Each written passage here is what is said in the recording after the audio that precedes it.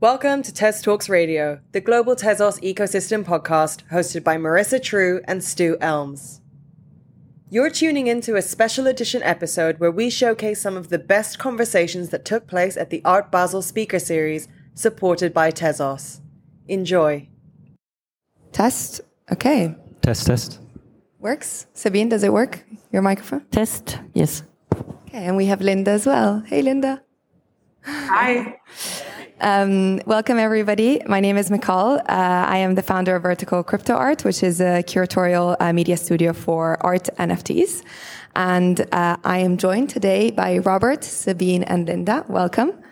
First of all, thank you for having us to Tezos. I'm very excited to be here. And we're going to be talking about curating art for Web3.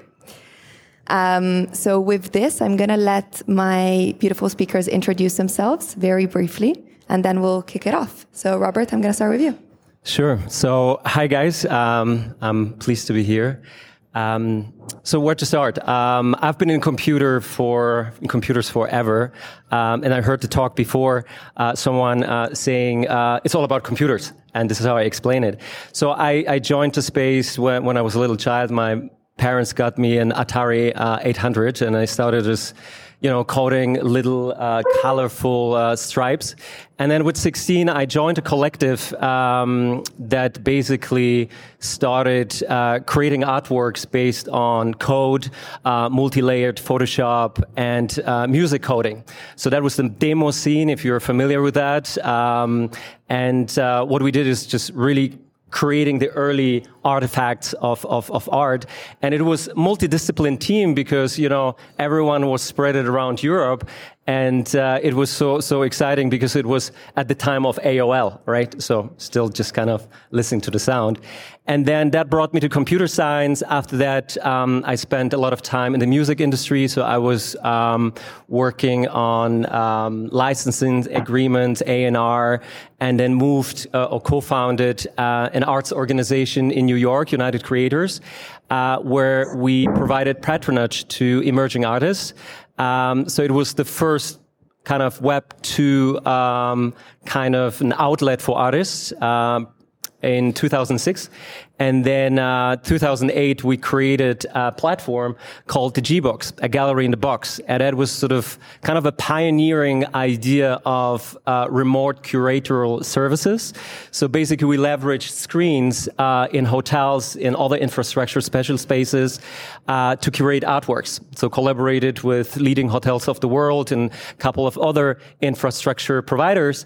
And then also with the Young Curators Club in Sotheby's and Christie's, who just leveraged that to really, take off the barrier of the artwork, right? So that's really it. In 2021, I joined the NFT space and since then collaborated with a lot of traditional artists. My name is Sabine Himmelsbach and I'm the director of HEC, House of Electronic Arts here in Basel. I'm a trained art historian, very classical background, but media arts has been my passion early on. And then I had the chance through the jobs that I had to also make it part of my career. I have worked for 6 years at the ZKM Center for Art and Media in Karlsruhe, being exhibition director there. Then I was running a smaller institution in the north of Germany, the Edith Ruth site for media art, also with an artist in residence program. And since 2012, I'm here in Basel directing HEC. And HEC is a very unique institution. It's the Center for Competence of Media Arts here in Switzerland. We do exhibiting of on-site and online. We have an educational program that's very dedicated to making people understand what generative art is, what all these issues. And then thirdly, we are collecting Swiss media art. And here our focus is on software and net-based artistic practices. And of course, NFTs are part of that as well. So much. Thank you. Thank you, Sabine. And Linda? Hi, everyone. I'm Linda. I'm a Senegalese artist trained as a designer, and I'm also the founder of Cyberbot, a collective of digital artists of African descent. that sort of converged in Web3 sometimes around last year. I've been in the NFT space for about almost a year and a half now, which is crazy. But yeah, so prior to the NFT space, I worked as a designer for various studios, such as IDEO, for example. And in the metaverse, I'm sort of both an artist as well as a curator, and also kind of figuring out ways to build a collective of artists through the DAO infrastructure. And Linda, maybe for the audience, do you want to explain briefly what DAO means? Just so that everybody knows what you're actually talking about. Maybe people know, but just to make sure. Sounds good. So a DAO, or decentralized autonomous organization, is basically analogous to what you would imagine a company to be in the real world, but built for decentralization. So it's a way for people to get together around a particular mission or vision and to action on that sort of in a decentralized way, where the power is not concentrated in a hierarchical manner, but people have various ways to come to decision agreements by voting or by sort of converging in sort of more decentralized decision making. Thank you. And actually, we'll talk a little bit about what curation within a DAO system and organization means for you and for Cyberbat and for others as well. But yeah, I'm going to maybe start with a first question, which is, what sort of principles do you think are important in your career, in what you've experienced in the past, in terms of curating art that should be brought into Web3? Sabine, I might start with you, actually. Yeah, maybe I start with a project that I have been involved in 1999. And because I think we are in an historical moment that is kind of comparable. In 1999, I was co-curator and producer of the show Net Condition at the ZKM, Center for Art and Media in Karlsruhe. And it was a moment where net art was thriving, but it was not seen in the museum. And then this art...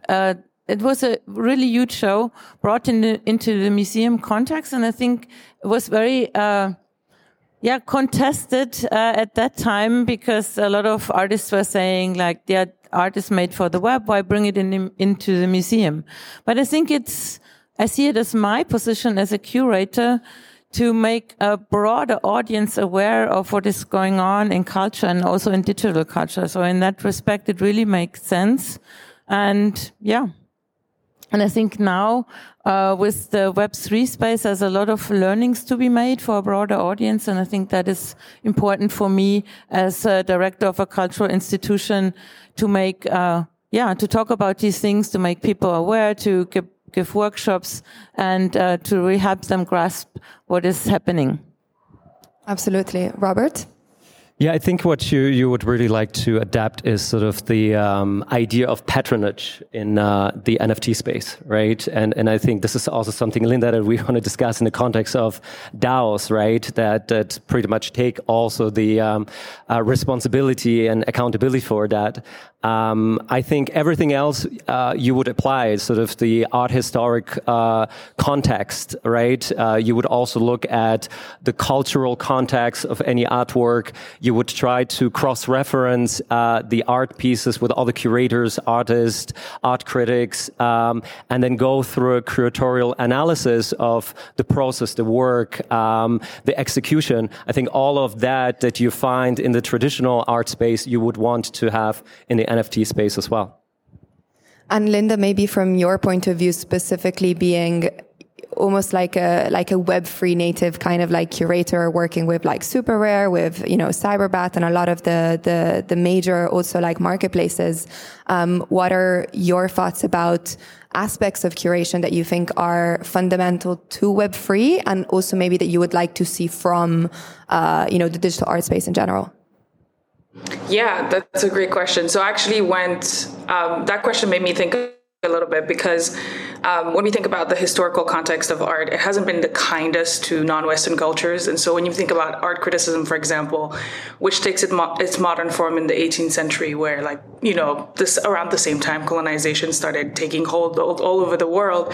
I think there's an urgency for curators like myself to sort of decolonize and continue the debate of decolonization in the Web3 space, because it's about really like entangling our psyches, our creatives as well as curators, from sort of canons that haven't typically included us or been kind to different perspectives from around the world. So one thing I try to do when working in Web3 as a curator is to try to find perspectives that are typically, marginalized or ignored, or that sort of fall out of view, and try to include them in this new market, because we have a window of opportunity to change some of the things that don't work for us in the traditional art world as like artists of, from the global South. And I think this is our window of opportunity. And so it's our role as curators to sort of be very inclusive from the get-go.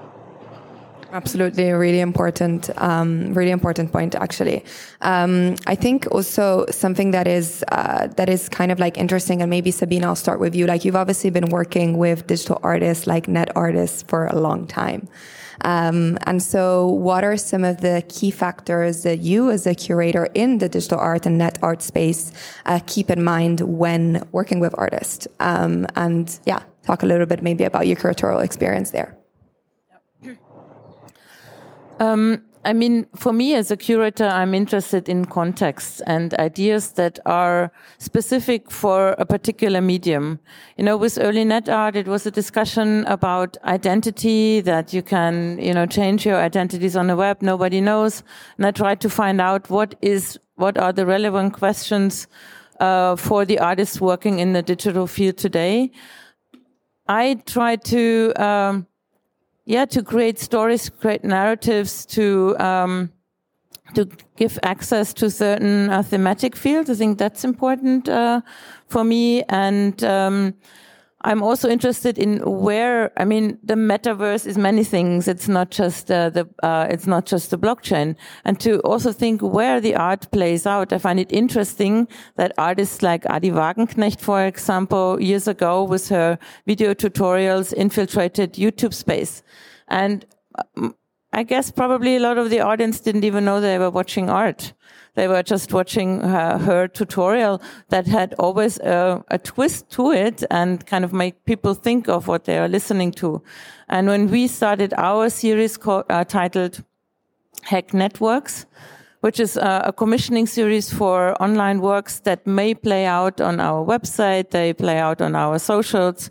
We want to create also an online exhibition space starting in the fall. I think it's these surprises, that you go with the art and infiltrate existing spaces.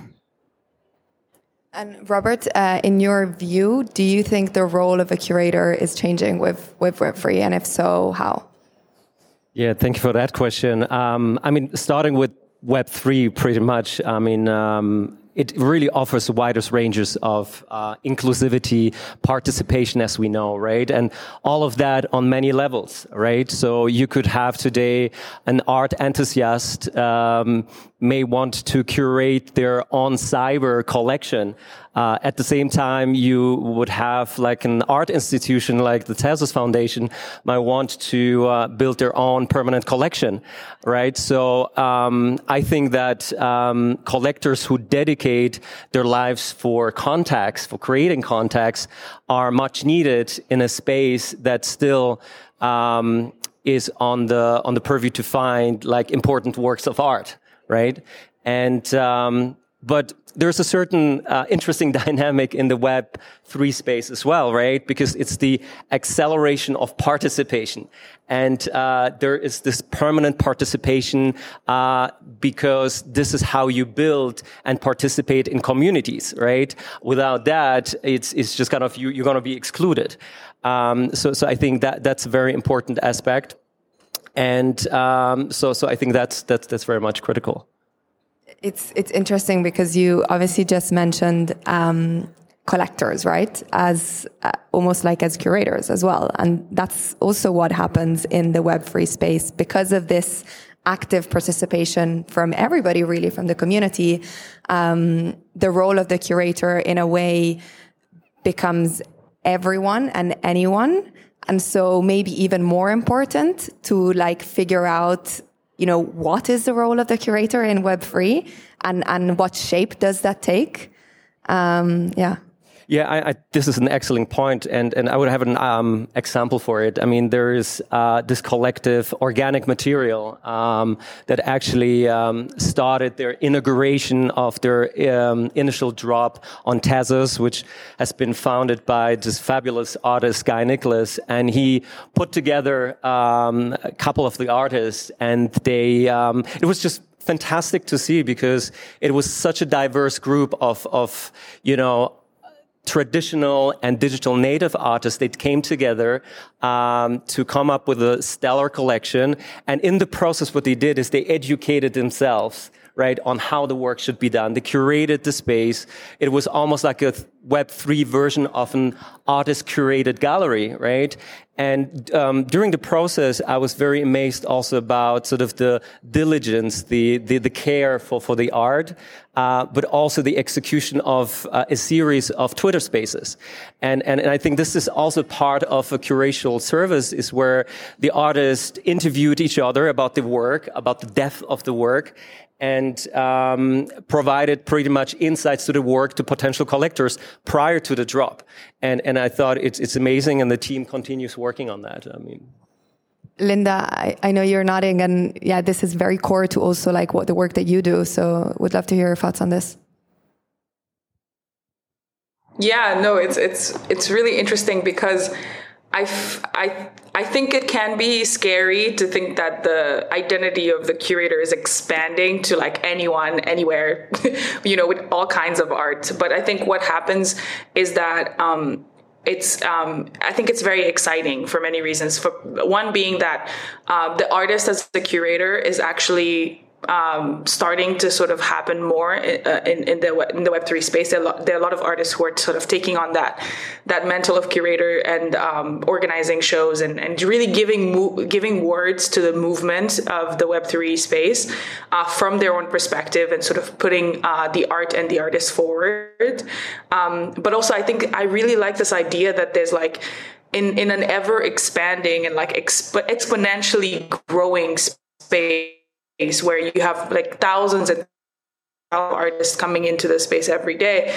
As a collector or even as an artist, you have to sort of figure out where to align yourself, which communities to join. And I think the curator becomes that sort of beacon of subjectivity. Like you can figure out like what your thesis is or which communities you want to align with. And generally those are the people speaking for those communities. And so they can help you sort of navigate this like very vast and very fast growing space. So I think they're like little lights. Curators have become little lights that you find your way through the Twitter sphere to figure out which artists you should speak to, which collectors you should be following, and if you're a community person, which communities you should be joining. Maybe if I may, just one point. Being in the music industry for such a long time, I think NFT artists have like sort of similarity to this because they need to entertain larger audiences. It's not just a one-on-one. It's just basically the constant interaction with wider audiences. So I find it so fascinating, and there's definitely a parallel world to that. Yeah, I think what I was thinking just now was you were all speaking is, we've used the word community, we've used the word Twitter spaces, we've used the word engaging with an audience, which maybe like historically in, the view of an artist, you would kind of like think of an artist as, doing art, and then everybody, the gallerist, the curator, the institution taking that, heavy lifting off the artist and doing all the work, even behind closed doors sometimes. Like you don't really know what happens. And I think that's when the word of like the concept of gatekeeping, starts, and how, historically, like I kind of remember when, we started using the word curator in the NFT space, you couldn't really use it. You had to be very careful because artists were like, oh, no. Like, I don't want a curator. I'm here because I don't want to be gate-kept. So yeah, what do you feel about, maybe Sabine, I'll start with you, like the concept of the curator as gatekeeper? Well, I see myself different. I see myself as a facilitator and not as a gatekeeper.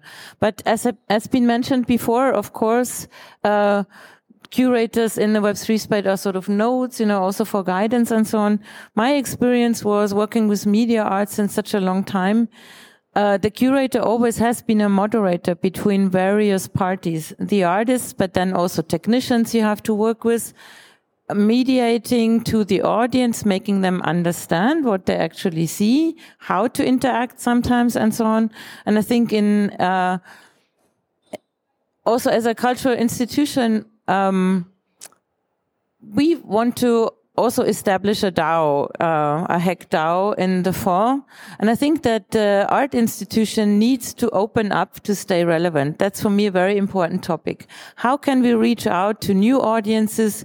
This gatekeeping issue is also an issue in terms of collecting. When you have software-based art, we need programmers, we need people from outside who have written programs that we can use to keep the art alive. And in that respect, it's also opening up, not being this closed doors to an audience where we know how it is working. We need to connect more, and I think also in curatorial, it's this opening up, inviting people in, becoming a DAO, hopefully have meaningful interactions with an audience in a community that we want to build.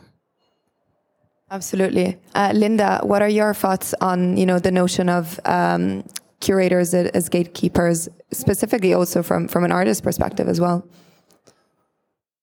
Yeah, for sure. I think if you are a curator who's like staunchly defending the old canons of art history, you're probably going to feel very lonely and very alienated in the Web3 space, because I think what curators are really doing in this space, from what I've been observing, is that they're expanding this idea of what the art world is supposed to be and supposed to do and who is to be represented in.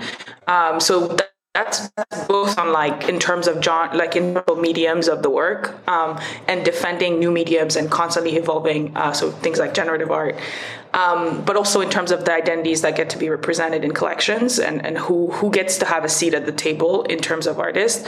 So for me, it's kind of a refreshing change, because from having been briefly in the sort of traditional art space as an artist and sort of having interacted with curators who almost want to fit a circle into a square, what happens in the Web3 space is that you can find, these different nodes for guidance. They have different curatorial perspectives. Every artist across different mediums, across different identities, can find a niche a niche community that they can belong to. And I think that's a very important thing to uphold and continue to foster. And I think specifically speaking about platforms, right? When you think about NFT platforms, at first there was this idea that every platform is uncurated, but I think whenever you're showing art, you're curated by default, whether you're actually intentionally curating your front page or not. Your curation happens, right? And so I think that a lot of platforms are starting to take that a bit more seriously and figuring out, well, if I'm going to be curating unintentionally, maybe I should sort of start to do so a bit more intentionally. And what does that mean for me? And you're starting to find every platform is starting to develop their curatorial sort of ethos and building around that. And I'm really excited to see how that progresses over time, and also continues to sort of serve this purpose of decentralization. Definitely. Can I add just not additional perspective? I think just the term gatekeeping is such a loaded term and often projected with so much negative connotation. And I think in the discussion, and I 100% agree that there is sort of the ethos of inclusivity, right? And that the scene is pretty much committed, or very much committed, to enable and provide opportunity to all. But I think we should not confuse it with the striving for quality and excellent, especially in an overcharged space, right? So I think there is a certain framework, or any systems needs a framework to operate and function in an efficient way. And I think curators can do it by also enable pretty much the conversation and the dialogue with art. But I think striving for quality is still a very critical point, right? Yeah, absolutely. Actually, on this quality point, I know that with HEC specifically, you've been collecting NFTs and art NFTs specifically. And so when you think about like collecting in the NFT space, specifically for like an institution, what is that, kind of maybe on the term quality or, things like points that you have to consider when building a collection for such an institution, Sabine? Well, of course, it's also the quality issue and the topics addressed. I'm building the collection for HEC is really looking at the issues that are discussed in the artworks. And just to make it clear, we only collect art NFTs. I know that, other institutions have a different approach. We are also limited because of our governmental funding to collect only Swiss media art. So that makes a bit a more narrow niche for what we can do. And the first two NFTs that we collected are by the artist group Übermorgen. And it's a PFP project with the dicks that they realized, and we bought two of them. And for me, it made sense because we have them in the collection with one of their seminal net artworks, The Sounds of eBay. They did a lot of work on these huge companies, Amazon, eBay, and Google. And for me, that was very relevant how they were interfering with the artwork on kind of critiquing also the infrastructures of the internet. And of course, with their NFT project, it was also kind of not only critiquing, but also an ironic gesture on the phenomena of profile pictures. So in the concept of our collection, it totally makes sense to acquire these works for the collection. And I think it will be driven again in thinking of, the different topics that are addressed, conceptually, abstract, content-wise. That is something that interests me in collecting. Just a follow-up question specifically to this. Do you think it's easy or hard to find context and understand more about art NFTs specifically? Do you think the infrastructure for an institution like HEC and others to have context on specific art NFTs is there yet, or has still to be built? I think you have to engage and you have to see and look and experience to build that.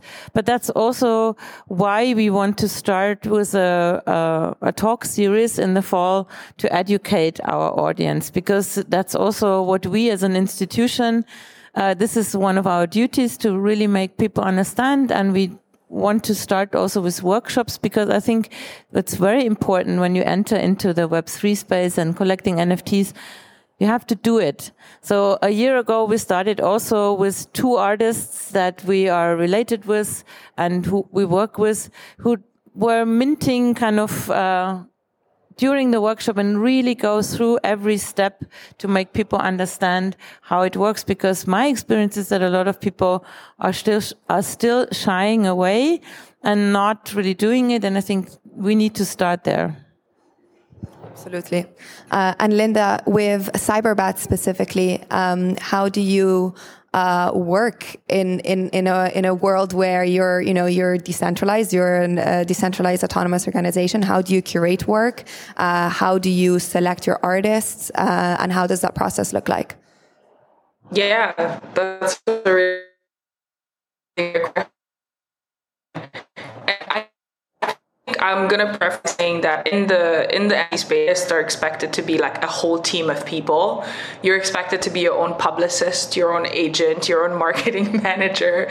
You're expected to make the work. You're expected to sort of be the Twitter influencer that gets the message across and to write the context and everything around it. And it's an incredibly time-consuming job. And I think a lot of artists don't have all of those skills at their disposal, which is why I think sometimes the space disproportionately affects artists who are not able to sort of really put words to their or give context to their work. I think it's not easy, which is why in the traditional art space you have curators and you have publicists and you have everything, that whole team working to sort of really bring context around the work. And so what we try to do at Cyberbot is to find artists who need that, right? So like they have a beautiful collection, they have very expansive practices, and they may not have the time to sort of spend like actually crafting the narrative around their work and actually crafting the experiences where people can see and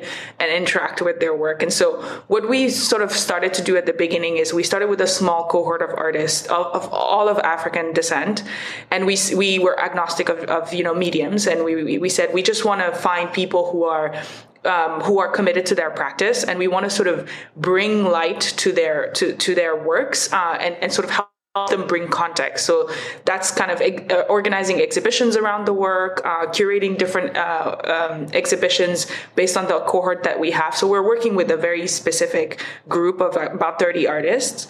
And what we've seen is that it makes a huge difference, because you go from kind of being invisible on Twitter and having this massive amount of like excellent work that people can resonate with to after a couple of exhibitions, people know your name. People are soliciting you for other projects because there's visibility and there's context finally to like attach to the work and to the person. And so that's something we really care about. In terms of kind of getting more artists in, one thing we're realizing is that, again, as a DAO, right, I can't make that decision as the founder to say, we need more artists now. We have to be able to continue to do the same level of work that we've been able to do with 30 artists, with like 100 artists. And so when we're not confident that we can ramp up these efforts, we just kind of don't let anyone in until, we've onboarded more people who are able to sort of do this work of contextualizing and organizing experiences around the work. And so far we haven't let anyone in yet, but our goal between now and the end of the year is to build the systems to allow more artists to come into experience some of the work we've been doing for the first cohort of 30. Amazing. And I guess like in the context specifically also like for DAOs, but also in general for like curators, we're obviously talking about blockchain and smart contracts. And so in all of your views, how do you think the technology that is behind NFTs and which are smart contracts can enable curators and maybe gallerists, institutions to facilitate some of those transactions, work, percentages, how those models work now, let's say? Sure. Can I first of all say I'm super impressed, Linda. I mean, big fan of the work, and also I'm so thrilled about DAOs, guys. I'm so excited. I just wanted to express it. And beyond arts, right? I mean, this is going to be transformational for everything. I mean, I think in politics, in corporates in the future. So, I mean, it's such a wonderful field. And what I also believe it's going to create the bridge pretty much between sort of what we call the NFT art and probably also the traditional art, because there are a lot of DAOs that have traditional curators, museum creators already on their DAOs that have a voting right, that are part of it. And then ultimately you create a foundation, a collection that will find a way to a MoMA, right? So I think this is so critical to mention here. Now, back to your question, sorry. About blockchain, I mean, the wonderful thing about blockchain is that it's such a transparent ledger. So you have all the data at hand that you need about the transaction of a collection, how, the trading volume, everything else. So basically, not being too technical, but you can create a data lake. Once you have a data lake, you can apply data analytics, you can harvest a lot of information. So through all of that, you can make sort of these finding a stick in a hay. You can just kind of make the entire work so much more professional for a curator.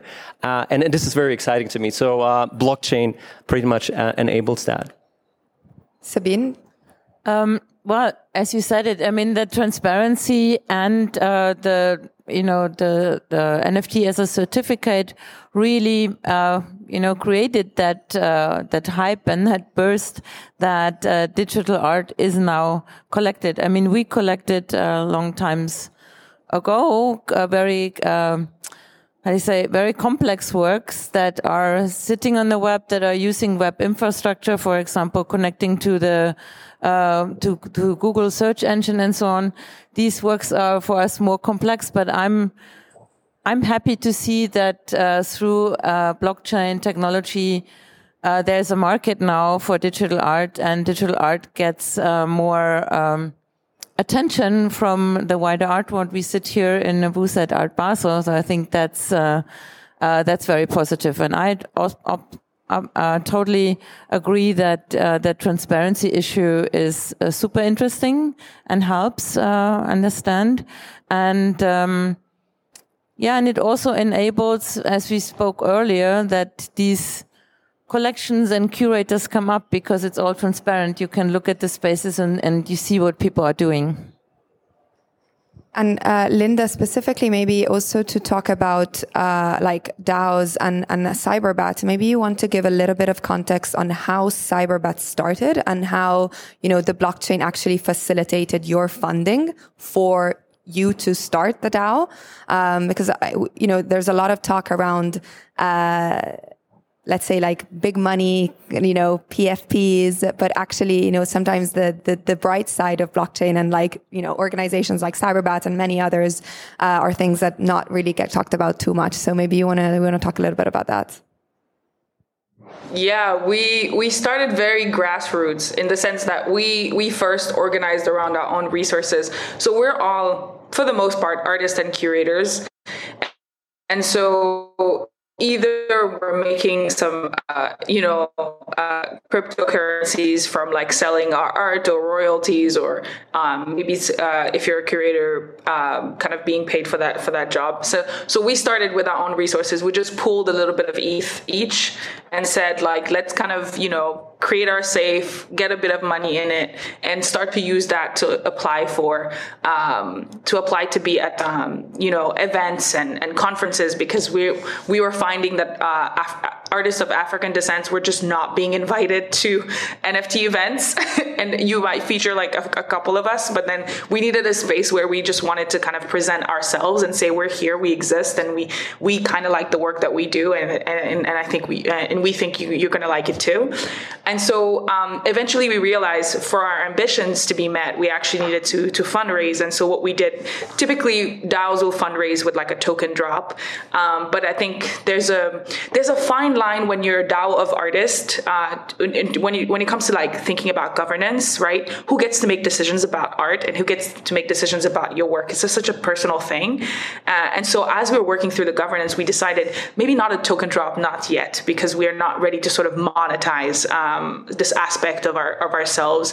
And so we decided to say, we're really good at making paintings and one-of-one art. Like we're really good at that. It's something we know how to do. It's something we know how to market. So we basically did a little manifesto of like who we were, what we were trying to do. And we, along with that, you could collect one-of-ones by some of our artists. And the proceeds from that would go in part to the artists who made the artwork, but also the rest would go to the DAO. And that's how we were able to fund our way through Digital Art Fair Asia,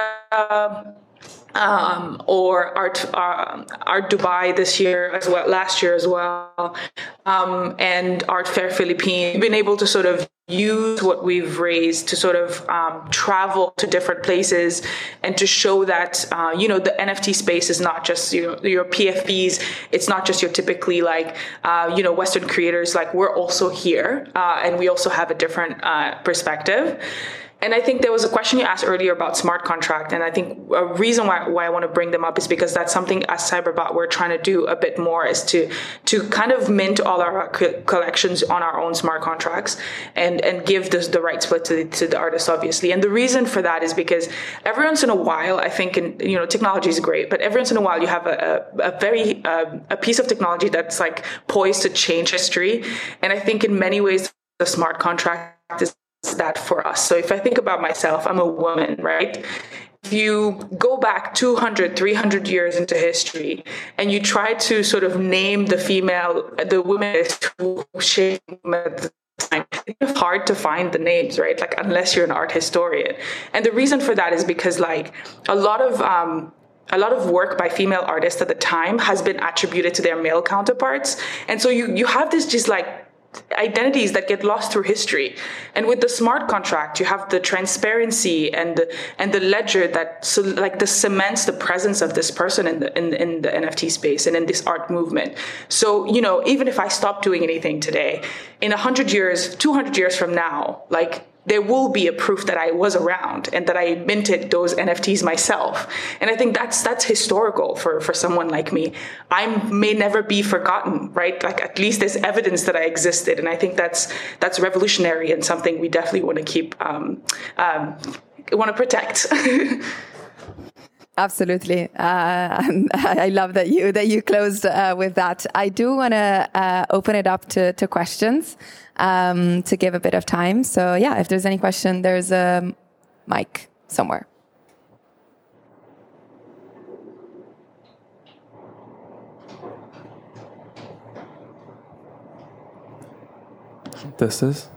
Thank you for this wonderful presentation. First of all, I'm Ozzy from FX Hash, and I had a question for whoever wants to respond to it. As you've seen both the traditional art scene and the NFT space, and since community members are fastly becoming curators, in what extent should we, as Web3 art platforms and traditional curators, educate or pave the way for the community on curation techniques, or should we sit back and watch the community figure out curation techniques that are also new to us that we don't know yet? Yeah, you said it. Great question. I just attest that. Thank you for that. I think, to be honest, everything starts with a dialogue. And you don't want to push anybody into anything. What you want to encourage is pretty much the curiosity, right, around the dialogue, the conversation, learning from each other, right? So very short answer in that. Yeah, there should be sort of opportunities to learn from each other.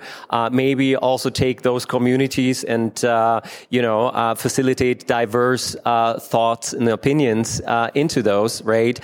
This is where innovation and creation starts. Yeah, I can agree. That's what we are trying, is really to educate, to reach out, to create opportunities. And I think the DAO that we want to establish, the Hack DAO, will be one of those experiments also. And I think also we as an institution will learn by doing it. Any other questions? Or Linda, do you want to add anything to this specifically? I was just going to agree with Robert. Dialogue. Just, you can't and won't stop curators from propping up everywhere. But organizing dialogue around these two different perspectives is, I think, the way to go.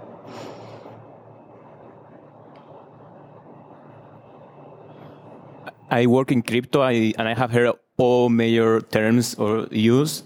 The only one I'm missing is fractionalizing ownership. And I would like to ask you how it's affecting the art collection.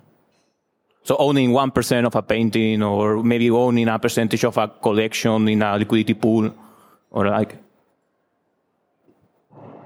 I mean, this happened already, also not only in crypto, with the artist Eve Sussman, for example, who sold her painting to fractionalized owners. I think it's an interesting concept and probably might be also something with high prices to continue in the future. I don't know if that answers your question or if you had a... Yeah, I think so. So if you think like from casual to professional, right? I think you, when you look at the Deutsche Börse, which is a big exchange marketplace, they have their own sort of stock market for fractionalized goods, right? And so usually really just kind of established collectors, founders coming in, take their entire collection of traditional art, tokenizing it, therefore fractalizing it. Sorry, and starting to trade that, right? So that exists already also in a very professional context, yeah. I think there was one question there. Yeah. And I think for... Go ahead, Linda. Sorry, go ahead, Linda. Okay, should I ask a question or is Linda going to say something? There might be a lag. I was saying for DAO...